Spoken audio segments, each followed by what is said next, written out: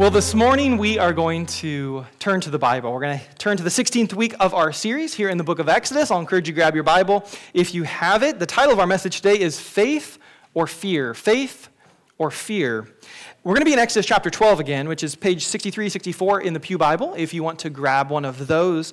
We spent a lot of time in Exodus chapter 12 over the last couple of weeks. We've really focused in on these events that took place, the 10th plague that the Lord brought upon Egypt and his merciful passing over of his people at that same time. So this morning, we're going to go back into the narrative. We're going to pick up the events as they take place, following the 10th plague, following that judgment upon Egypt and the Passover of God's people of Israel. And we're going to get through a couple chapters, actually, of the book of Exodus today. So to start, though, look at Exodus chapter 12, verses 29 to 30. We're going to refresh where we were in the narrative. At midnight, Yahweh struck down all the firstborn in the land of Egypt, from the firstborn of Pharaoh who sat on his throne to the firstborn of the captive who was in the dungeon, and all the firstborn of the livestock.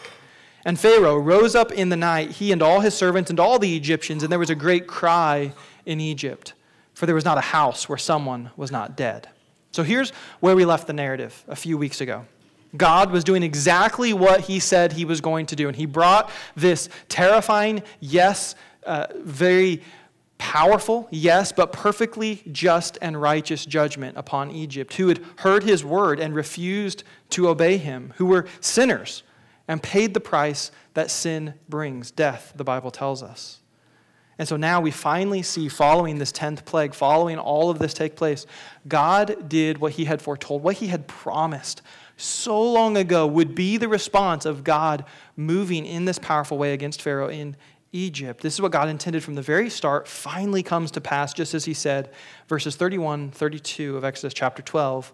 Then Pharaoh summoned Moses and Aaron by night and said, "Up, go out from among my people, both you and the people of Israel. Go, serve Yahweh as you have said, and take your flocks and your herds as you have said, and be gone, and bless me also."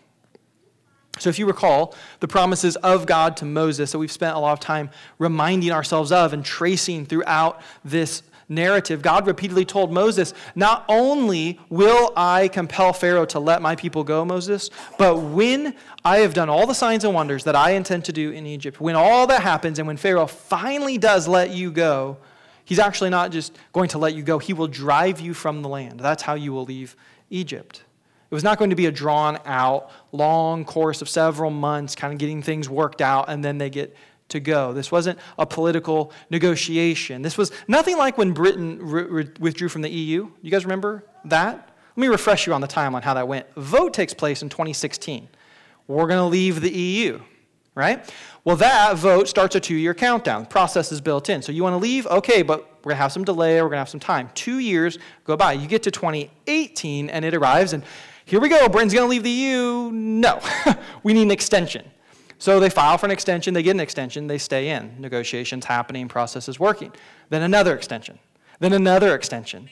Then the prime minister gets out, and a new prime minister comes in who says, all right, we're done with the extension thing. We're going out like we voted all those years ago. We're going to get it done. No more extension. So on January 31st, 2020, Britain formally withdraws from the EU. Except even that formal withdrawal just started another clock. For 11 months, they were in a transition phase, and it wasn't until December 31st of 2020 that they finally were out of the EU. It was this long, drawn-out process of leaving the European Union. What happens in Exodus 12 is nothing like that.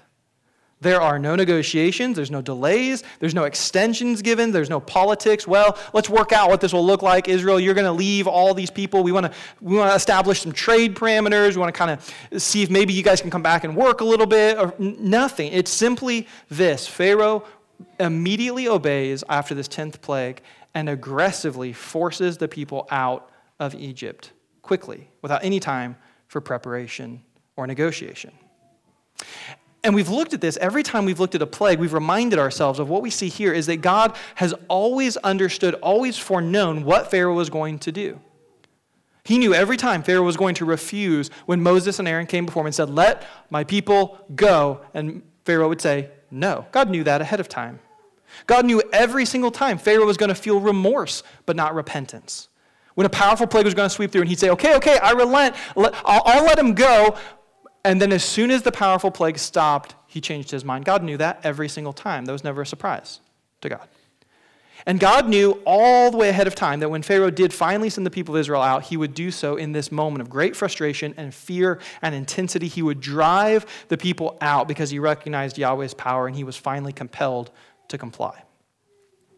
Understand, everything that God says is true and comes to pass just as he prophetically promises it. I've made that point over and over and over again throughout this series. I keep stressing this idea because it really is a key theme that we're supposed to pick up about our God as we go through the book of Exodus. When God says something, he does it. There's no fear that he's not going to do what he's promised to do. When he says this is what will happen, it will. He's completely reliable. He's trustworthy. He's unfailing. He's all powerful. He's never going, here's what I intend to do, but, I'm really kind of worried because the armies are arrayed against me and they may overtake. No, he's got all power. Nothing stands against him. Nothing foils his plans. But we need to hear that truth over and over and over again because every one of us in this room forget this truth over and over and over and over again in our lives. And we so quickly turn and look to other things and rely on other things and want to trust in other things because we don't see God doing what we thought he would do the way we thought he would do it, and we begin to doubt if he actually does what he says he will do. That's what we're going to see in this text today too. Let's look at verses 33 to 37, still in Exodus chapter 12. So the Egyptians were urgent with the people to send them out of the land in haste, for they said, we shall all be dead. So the people of Israel, they took their dough before it was leavened, their kneading bowls being bound up in their cloaks on their shoulders. The people of Israel had also done as Moses told them. For they'd asked the Egyptians for silver and gold jewelry and for clothing. And Yahweh had given the people favor in the sight of the Egyptians, so that they let them have what they asked. Thus, they plundered the Egyptians. Now, this little description of events that takes place here, and this final phrase as he describes the plundering of the Egyptians, is actually this direct fulfillment of a promise that God had made to Moses back in Exodus chapter 3, verse 21. He had told Moses, not only, Moses, am I going to deliver the people of Israel from their bondage in Egypt, but when you do leave Egypt, you will leave with great wealth and possessions. But this promise goes back even farther than Exodus chapter 3. In fact, if you're familiar with the biblical story, this goes all the way back to Genesis chapter 15, to a promise that God made not then to Moses, but to Abram. As he establishes the covenant with Abraham, he foretells of the captivity that's coming in Egypt, foretells Abraham the length his descendants will be in captivity in Egypt, and promises that they will be delivered and they will go out from that country with great wealth. Genesis chapter 15, verses 13 and 14. Yahweh said to Abram, know for certain that your offspring will be sojourners in a land that is not theirs, and will be servants there. And they will be afflicted for 400 years. But I will bring judgment on the nation that they serve, and afterwards they shall come out with great possessions. So again, notice this key point. The prophetic promises of God are always perfect. God knows the future fully because he controls it all completely.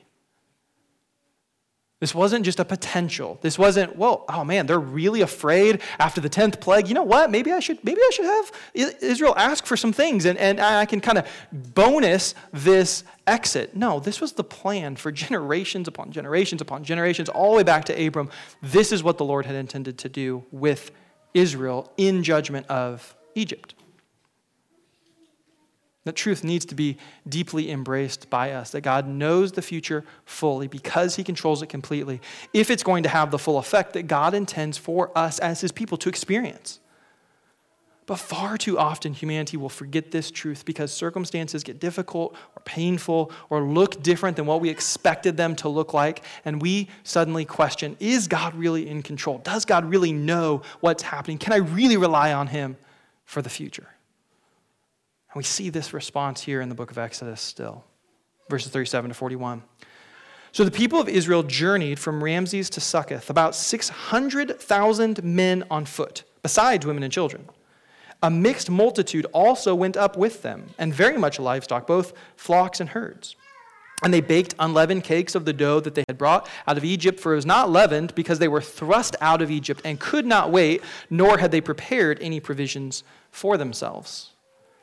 The time that the people of Israel lived in Egypt was 430 years. At the end of 430 years, on that very day, all the hosts of Yahweh went out from the land of Egypt. So if you've been in the series from the start, or you've listened back to the first few messages, understand the weight of what was just said there. This is a very large number of people, and we started the book out with 70 people coming into Egypt. Over the course of 430 years, from 70 to 600,000 men. They just counted the men as 600,000. Then there's the women and the children. This is why I've said the estimation that we think of people who left the land of Egypt with Israel was around 2 million people. Because they didn't even count the women and the children. But 600,000 men went out after this 430 years. And notice, this massive group of people leaves, and the text explicitly tells us they go out quickly with no provisions prepared. Remember, they don't have any time, right? There was no transition period here. Okay, guys, we're going to leave. We got 11 months. Let's get everything packed up, figure out the best caravan structure. No, that day, they go with no provisions prepared. That's plenty of natural reason to find worry and fear as they're marching out of the land of Egypt, right? This phrase here, on that very day, from this text, I think it's a little bit elusive in the English, because you can read that and think on this very day, 430 years, to the day they came in, to the day they came out. That's not what he's actually saying here. He's not saying it's been 430 days to the day that they left Egypt. It's on that very day of the Passover, of God's mercy to Israel and judgment upon Egypt. It's on that very day that they're forced out. That's the context here. Right after Pharaoh and the Egyptians awoke after midnight on that day of judgment, they found out God has done exactly what he said he would do. That's why the next verse says, verse 42, it was a night of watching. What was a night of watching? The night of the Passover. It was a night of watching by Yahweh to bring them out of the land of Egypt. And so this same night is a night of watching kept to Yahweh by all the people of Israel throughout the generations. It's talking about that Passover celebration that we talked about last week. That every single year, year after year after year, they would remember this night. They would worship on this night. God has delivered us on this night all those years ago. It was the night of the final plague and the Passover. This divine act of God took place to judge Egypt, to show mercy upon Israel. It was God at work. There was no natural explanation for that. As we said when we talked about this text a few weeks ago, there's no virus that exists that can target the firstborn, and just the firstborn. That was God divinely judging Egypt just as he had said he would do. It was his divine plan unfolding exactly as he told the people it would unfold. And so it's on that very same night, the Passover night, the 14th day of the first month of the year, is a night of watching, a night of remembrance of God's work. And on that very day, God brought his people out of Egypt with no provisions, no preparation, no time, simply faith. Here we go. Follow me. So if we jump down to chapter 13, verse 17, we'll pick up the narrative there. Now, when Pharaoh let the people go, God did not lead them by the way of the land of the Philistines, although that was near. For God said, lest the people change their minds when they see war and want to return to Egypt. So God led the people around by the way of the wilderness toward the Red Sea. And the people of Israel went up out of the land of Egypt, equipped for battle. So notice this. There's another principle here that applies very directly to our lives. God knows the best path for his people to take. But that's often not the shortest path, or the easiest path, or the path that makes the most sense to us in our human mind. God will sometimes lead us in ways that are uncomfortable or surprising or even difficult in a way that we don't want it to be difficult, because God knows the weakness of his people completely. So the text is interesting because it tells us the people went up out of Egypt equipped for battle, but God says, I know they're not ready for battle. If he were to take them up into the area of the Philistines, along what's called the Via Maris, the way of the sea, from Egypt to Israel, if they were to take that straight shot up, it would take them less than 2 weeks to reach the promised land. But they would face battles that God knew they were not prepared for. Even though they're equipped for war, they're not ready to fight the Philistines. So instead of taking them the direct route, instead of taking the route that makes the most sense, instead of here we're heading up, God takes them the exact opposite way and takes them down towards the wilderness, towards the Red Sea. Not the expected place they thought they were going to go, not a place that made sense to the people in the moment. But this is where God was personally leading them. And notice that God was personally leading them. Moses didn't get confused. Which way am I going? North, south? This was God leading. Look at verses 21, 22. For Yahweh went before them by day in a pillar of cloud to lead them along the way, and by night in a pillar of fire to give them light, that they may travel by both day and by night. The pillar of cloud by day and the pillar of fire by night did not depart from before the people. What an incredible experience it must have been to live as one of these people of Israel in this day, right? I mean, certainly very difficult, under a lot of persecution, under a lot of stress, under a lot of threat, under fear of death. I mean, having experienced the killing of the Israelite people by the Egyptians at the start of the book that we read about. But what an amazing experience of getting to see God do some incredible things that they got to see, right? I mean, God has started and stopped plague after plague after plague, demonstrating amazing power. God has repeatedly foretold to the people, here's what's going to happen, and it happens just as he says. He's never wrong, never a detail left out. He's always right. And now he is personally leading his people with this pillar of cloud by day and pillar of fire by night. There should be no doubt in anyone's mind God is in total control. And they can see it, physically see God is taking us this way. We're following him. Israel should have no question that whatever comes next, whatever God leads them into, is known by God. It's part of his plan. It's all under his control. I mean, if you can literally look and see God leading you like that, how could you doubt? And yet, these people are just like you and I. And they give in to fear and doubt and anxiety so quickly. Look at the text. Verse 1 through 4 of chapter 14. Then Yahweh said to Moses, "Tell the people of Israel to turn back and encamp in front of Pi-hahiroth, between Migdol and the sea, in front of Baal-Zephon. You shall encamp facing it by the sea. For Pharaoh will say of the people of Israel, they're wandering in the land. The wilderness has shut them in. And I will harden Pharaoh's heart, and he will pursue them, and I will get glory over Pharaoh and all his host, and the Egyptians shall know that I am Yahweh." And they did so. So again, notice, God's leading them personally, right? The pillar is there. He's taking them where he wants them to go. Then he specifically speaks to Moses and says, here is where I want you to camp. You're in the right location. This is exactly where I want you. Establish camp. And Moses, here's what I'm going to do. I'm going to harden Pharaoh's heart yet again. I'm going to cause Pharaoh to come and pursue the people, and in doing so, I will get glory over him one more time, just as I have through all the plagues, just as I've been demonstrating time and time again. He's got no power compared to me. He can't stop me. He can't override my plan. I've got a plan for him, and I will execute it perfectly. So establish camp. Everyone is going to see, yet again, I am the one true God. And so we read the people of Israel, how they respond in verses 5 to 12.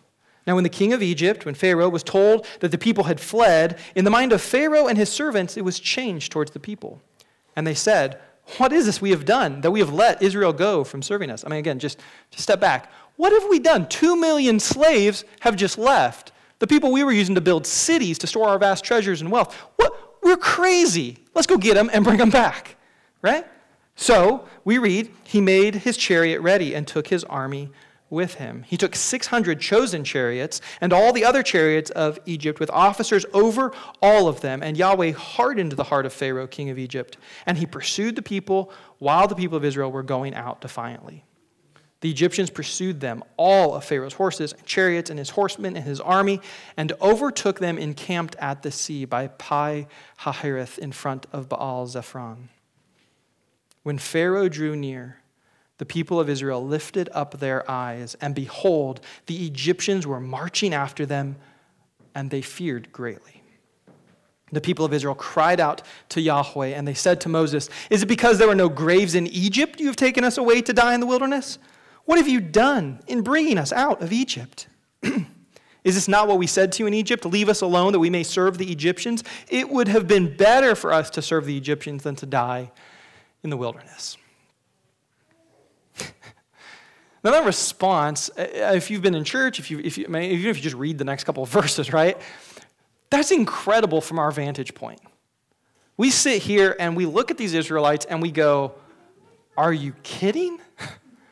After all that you have seen God do, after the clarity of his word, the fulfillment of his promises time and time again, how he's clearly leading you right now. I mean, you can look and see the pillar and know the presence of God is with you. Now you get distracted from faith. Now you become fearful and untrusting of God as the enemy shows up to the place where God told you to go. And he's right there and you're afraid. Come on, guys. I mean, we would do a lot better, right? Now, see, this is us today too. We're just like these Israelites in how easily and how often we get distracted. We get taken out of living in faith and obedience and trustingly focused upon God, and instead we begin to respond sinfully when things get difficult or uncomfortable, or they don't follow our plans or preferences, or they look really scary in what we see coming. We forget the things that God has said. We forget the things that God has done. We suddenly aren't quite sure if we want to follow this way that God is leading us because it looks really dangerous and really hard. We forget the same truth that they forgot. God knows the future fully because he controls it completely. Pharaoh and the army rolling up on Israel was not a surprise to God. He told them that's exactly what was going to happen. He wasn't just hedging his bets. I'm hoping we can get across the sea before they get there. It's kind of a tactical risk, but I think we're going to make it across before they catch us. No, God knew. He said, make camp. Dig in right here. We're waiting for them. So they camped right where God wanted them. The enemy was approaching and surrounding them just as God had planned. And they should have trusted God in that situation, but they didn't. And you and I should trust God when we're in situations like that, but often we don't. We need to remember the same thing they needed to remember. There should never be doubt that God is in total control. So let's speak this just directly to where we are, right? If we're just like them and we live just like them and we sin in these ways just like them, here's how I want us to see this in the world and the moments that we live in. Church, I pray often for you, and I pray that we would soberly and rightly understand these times that we live in, where we are right now and how God is working in this moment in history. Because none of this is by accident. None of this is by happenstance. This is all part of God's plan for this world and for you and I, just as much as this, what we're reading about in Exodus, was God's plan for Israel in that time. The times and the situations that we face, they can be really overwhelming to the human mind, to our limited perspective, if that's all we look at the world around us with. It's far too easy to get bogged down in moments in the here and now, to look around and to fear what's going on around us or what may be coming right around the next bend. To look and focus upon the evils that are taking place, the enemies of the faith that are in power around us, the persecutions that are happening, the threats that loom in our society, the potential problems that may arise in the future. We can look at all of those things around us and we become fearful. And we begin to distrust God. And we begin to wonder, are we really where God put us? Is he really with us? Should we be afraid? Should we run? How should we handle this? Church, don't misunderstand me. These things do matter, and we should respond to them, and you should be aware of what's happening in this world, and you should be praying about these things. But we must never, ever lose focus of the bigger picture and this biblical truth. God is in total control, and he does not ever fail to accomplish his purpose or keep his word. Never. There's no doubt. There's no risk with him. No governmental powers. No lockdowns. No cunning persecution cleverly disguised as health mandates and orders. No social engineering through media. No economic destruction from socialism or communism can stop God. Whatever it is that we look around and fear, this may be coming, this may be what's happening, I'm worried about what I see here, none of it is stronger than God. None of it will stop him. None of it can thwart him. He's still in control. And he's not worried at any moment. He's never calling an audible because none of it is a surprise to him. God is at work. But we get so easily distracted. Broadly as the church in the biggest sense, and locally here in this local church body, we get distracted. Because we look at the threats around us, and we begin to worry and fear and forget the truth that God is in control of all things. So what we do is we do what Israel did, and we sin by distrusting God. And we need to repent of that, and we need to return to living in faith and belief that our God is in control, and we are right where he wants us, and he is working through all of this. God has led us, his church, his people, to this moment in time. And to be real clear, yes, we are surrounded by enemies. There are evil leaders in governmental positions. There are destructive philosophies like critical race theory and intersectionality that are permeating our society. There is the clever use of things like COVID to persecute God's people. How many times have we talked about churches in other places around the world, up in Canada, being shut down, buildings being seized from them, pastors being put in jail, all under the auspices of it's because of COVID. There are threats that are happening. And I'm not naive. I'm not denying these things. But I'm also not focusing upon them, the threats that are around us, more than I'm looking to God, who's bigger than those things. We are told as Christian people, as the church of God, to live by faith and to stay on our mission, the mission that hasn't changed in the slightest since Jesus ascended to heaven. There's no caveat for 2021 and how bad the world is today. Same mission, same purpose. You and I have the same goal that we should have always had. That's what we're to be focused upon. To live daily lives of worship to God, to seek growth in grace and knowledge every single day, to disciple those around us that are in our circle every single day. Nothing of that has changed. So when we come in here, week after week after week, the reason we're looking up at God and not just around at what's happening is because God is calling us to look to him, not to the enemies surrounding us. That was Israel's problem. They did not look to Yahweh. They did not trust him as they saw the enemy approaching. They just focused on Pharaoh and the chariots and the armies, and this looks like a really big problem. What are we going to do? And they lived in fear. They are going to kill us all.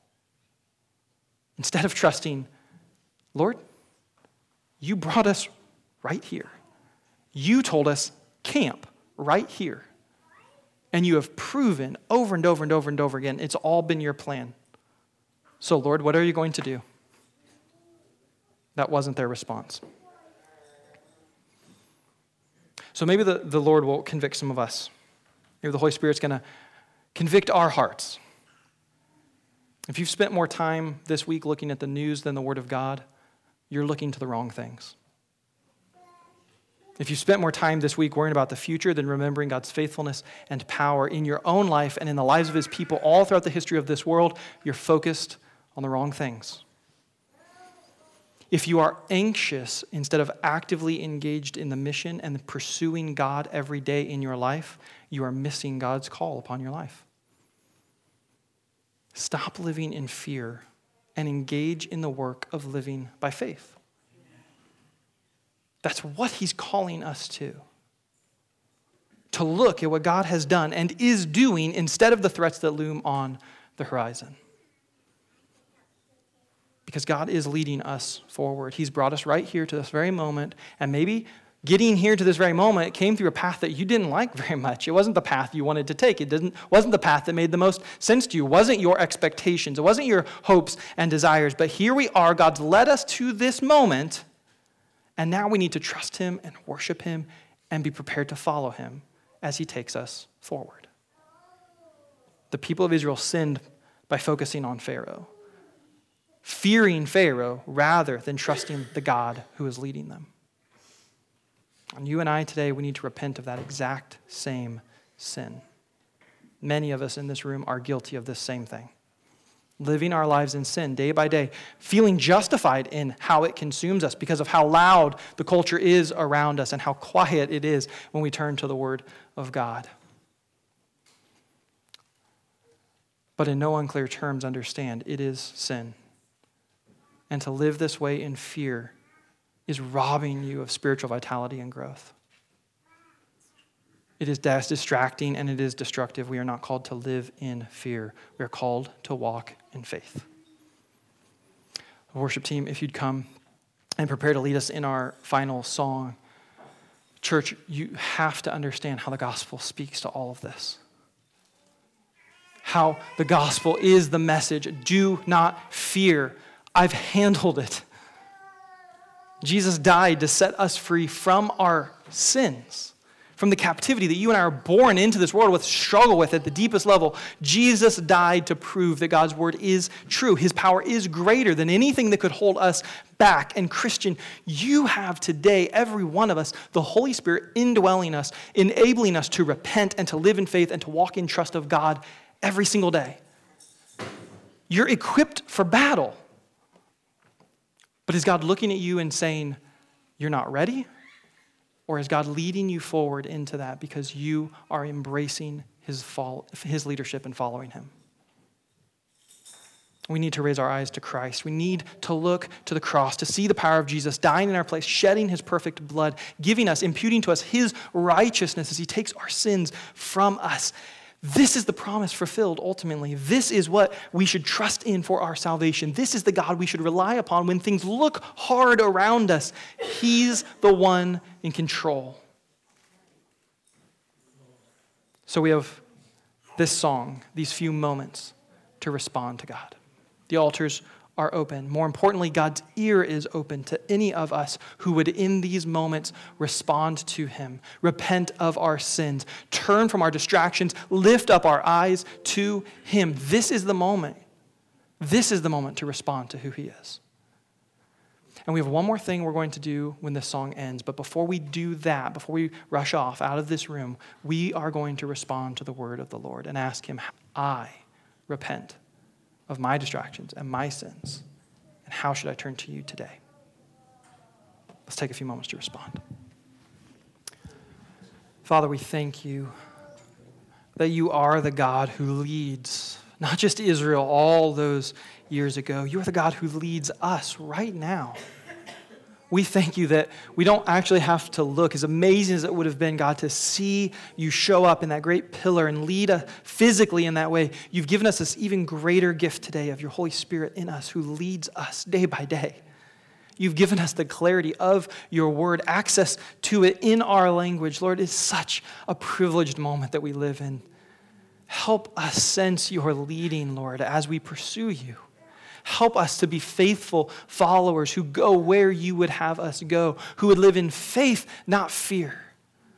Lord, we thank you that you have brought us to this moment, in this place right now, with this opportunity to hear you speak to us through your word, and to now respond to you, Lord, to ask, how would you have us go? Where would you have us go? What would you have us do? We believe you will lead us, and we thank you for that great promise. We trust you. We want to live in faith. So, Lord, we believe, and we ask that you help our unbelief. In your beautiful, powerful name, Lord Jesus. And everyone said, Amen. You can be seated for just a moment. I said we have one more thing to do before we dismiss, so I want to do that this morning. For the second week in a row, we have the opportunity and we have the joy to celebrate God's goodness in our church as he grows the membership of this church. God is at work here and in these communities. And so I read to you last week this definition of church membership, and I will read it to you again. We believe that church membership is a covenant between a local church and a Christian, with the church committing to spiritual oversight, discipleship, and care for the Christian, and the Christian committing to serving, submitting to, and investing in the local church and its mission. This morning, we have the joy of celebrating another membership commitment being made. Kay, if you would come to the front this morning. She's going to stand before this church body today and make this covenant, this commitment of herself to this church as a member here. She's committing this morning to affirming and supporting the church's mission, which is to make disciples who are growing together in the grace and knowledge of Jesus Christ and proclaiming his gospel and glory as their personal mission. As I said, the mission that we are on, my friends, has not changed since Jesus ascended to heaven. That's what we're to be about. That's what this church is going to be about. And so Kay wants to be a part of that. She's committing to following and submitting to the spiritual oversight of the leadership of this church. She is personally committing that she will pray for, she will support, she will be involved in gathering with and serving this church body. She's being obedient to the command of Hebrews chapter 13-17, which tells us to be obedient to your leaders and submit to them, for they are keeping watch over your souls as those who will have to give an account. And let them do this with joy and not with groaning, for that would be of no advantage to you. So this morning, as she makes this commitment to this church body, I make a commitment to her as the pastor that God has ordained and placed here to live out the command he has spoken to me in 1 Peter 5, verses 2 and 3, that I am to shepherd the flock of God that is among you, exercising oversight, not under compulsion, but willingly, as God would have you, not for shameful gain, but eagerly, not domineering those in your charge, but being an example to the flock. And church, this morning, you have a commitment to make as well. The current members of Nelsonville Assembly who are here in this place, you will make a commitment to Kay as well. As a local church, our part is to provide discipleship and care and love for her. We're called to obey the many commands of Scripture on how we are to treat and act with one another. The chief among those, the most often repeated one in the words of the Apostle John is this, 1 John 4:11. Beloved, since God so loved us, we ought to love one another. Today, Kay stands before us to join as an active member of this church. And if you are a member of this church this morning, would you stand with me now to accept her into membership and join me in praying over her? Wonderful. The rest of you, I'll invite you to stand and join us in prayer as well. Let's ask the Lord's blessing upon her and our church together. Father, we thank you so much for our sister. We thank you for her love and her trust and faith in you, Lord. That is what binds all of us together in this room. From different backgrounds, with different interests, different family lines, we come together in this place because we love you and you have loved us. What an amazing gift that is, Lord. And so we thank you that our sister here is saying, this is my church. This is my family. This is the mission that I am on here in this local community. And so, Lord, we just pray your blessings would rest upon her. We thank you for her. We thank you for the gifts and the talents and the abilities and the heart and the passion that you have given her. And Lord, we pray that you would lead all of us to use those things well to reach this place that you have put us, this moment that you have put us in, and that you would bless, Lord, our sister and us as we pursue you every single day. We thank you for this great moment that we have, this great celebration and joy that we have. And Lord, we look to you and we desire to follow you together as this church in this place on the mission that you have given us. It's in your beautiful, powerful name we pray, Lord Jesus. And everyone said, Amen. Amen. Thank you so much. Remember, there's no youth or men's ministry here tonight. Church night at the fair, 7 o'clock. I hope you'll be there. Take a few minutes to talk with someone on the way out. Greet our newest member. Have a wonderful afternoon.